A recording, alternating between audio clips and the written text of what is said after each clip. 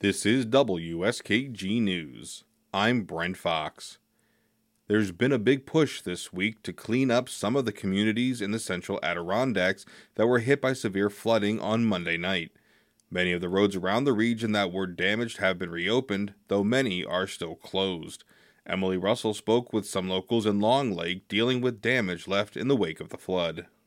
There's a little white house with green shutters in Long Lake. It's where Val Galvani has lived for more than 20 years. She was home Monday night when it started to pour. My son had come earlier and he saw the creek back here. He said, "Mom, that creek is going to overflow." And I'm like, oh my God. She thought he was just being overprotective. But the creek behind her house kept rising. So her neighbors up the hill, the Hosleys, came down and got to work. All the Hosley boys, their children, their nephews, they were here digging trenches. And they kind of really had things under control. And then Shaw Pond must have burst. And there was a deluge of water, like insane. Shaw Pond is less than a half mile up the road. It's not exactly clear what led to that deluge of water. Some say a beaver dam broke and clogged the culverts, sending the pond water down Route 28 and funneling it towards Galvani's home. What usually is a grass in a pretty yard was a lake.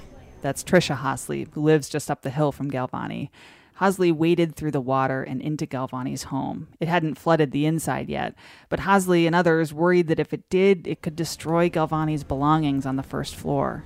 What can we get up? And so she's like, pictures. I want to save my pictures. And she started pointing to bottom drawers of the desk. And so we, ripping out drawers and putting them up on dressers.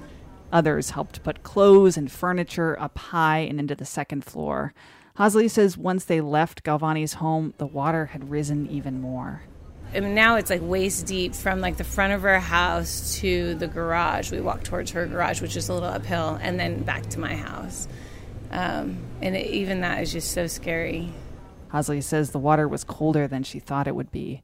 After she got Galvani set up in her house, Hosley headed into town. Her husband and brother-in-law own a few properties in Long Lake, including a big garage in the center of town. See the windows?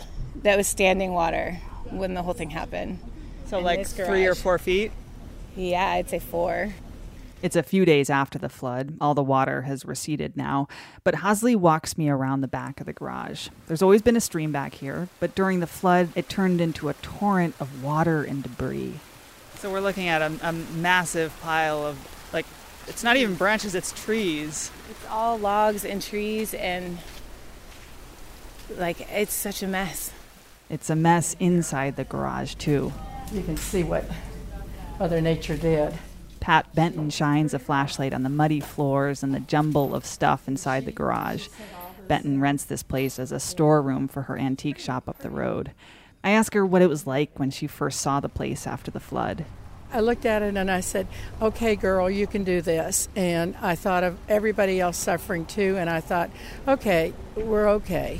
Nobody was hurt. Some of the antiques are salvageable. And today, the community is turning out. A whole team of folks is here helping Benton clean and sort it all. Climate change is making storms more severe and the weather less predictable, which Benton says should be one of the takeaways from this moment. I hope this has kind of been a wake-up call locally for all of us. And when you see that devastation and what Mother Nature can do, moving huge pieces of concrete, there was a building over there, it's gone.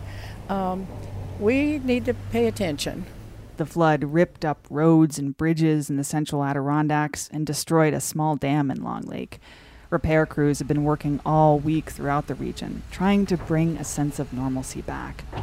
But for some folks, floods like this can change lives. In just hours, Val Galvani's home of more than 2 decades changed forever. Here's my sweet little kitchen I loved my kitchen. Galvani walks me through her home.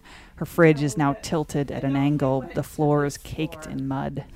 I had a sweet pantry in my dining room where we had all our family events. And Galvani has 2 sons in town, so this home was a place for them to gather. Yeah, and I have grandchildren that love to be here, and they call me Go-Go, and I always want to go to Go-Go's house, so... Now that house is being sifted through and emptied out. Galvani will move into one of her son's rental units in Long Lake. There's a GoFundMe site that's exceeded its $50,000 goal for Galvani. She says she is so grateful for this community and for the fact that her home is still standing. It wasn't a tornado. My house is here. I probably won't be saved, but that's okay. You know, it's okay, but it's a deep, deep loss no matter what. Galvani says she loved this house so much that she'd say goodbye to it when she'd go out of town. She longed for this place when she was away from it.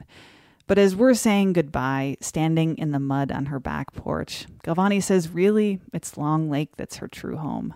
Reporting in Long Lake in the Central Adirondacks, I'm Emily Russell.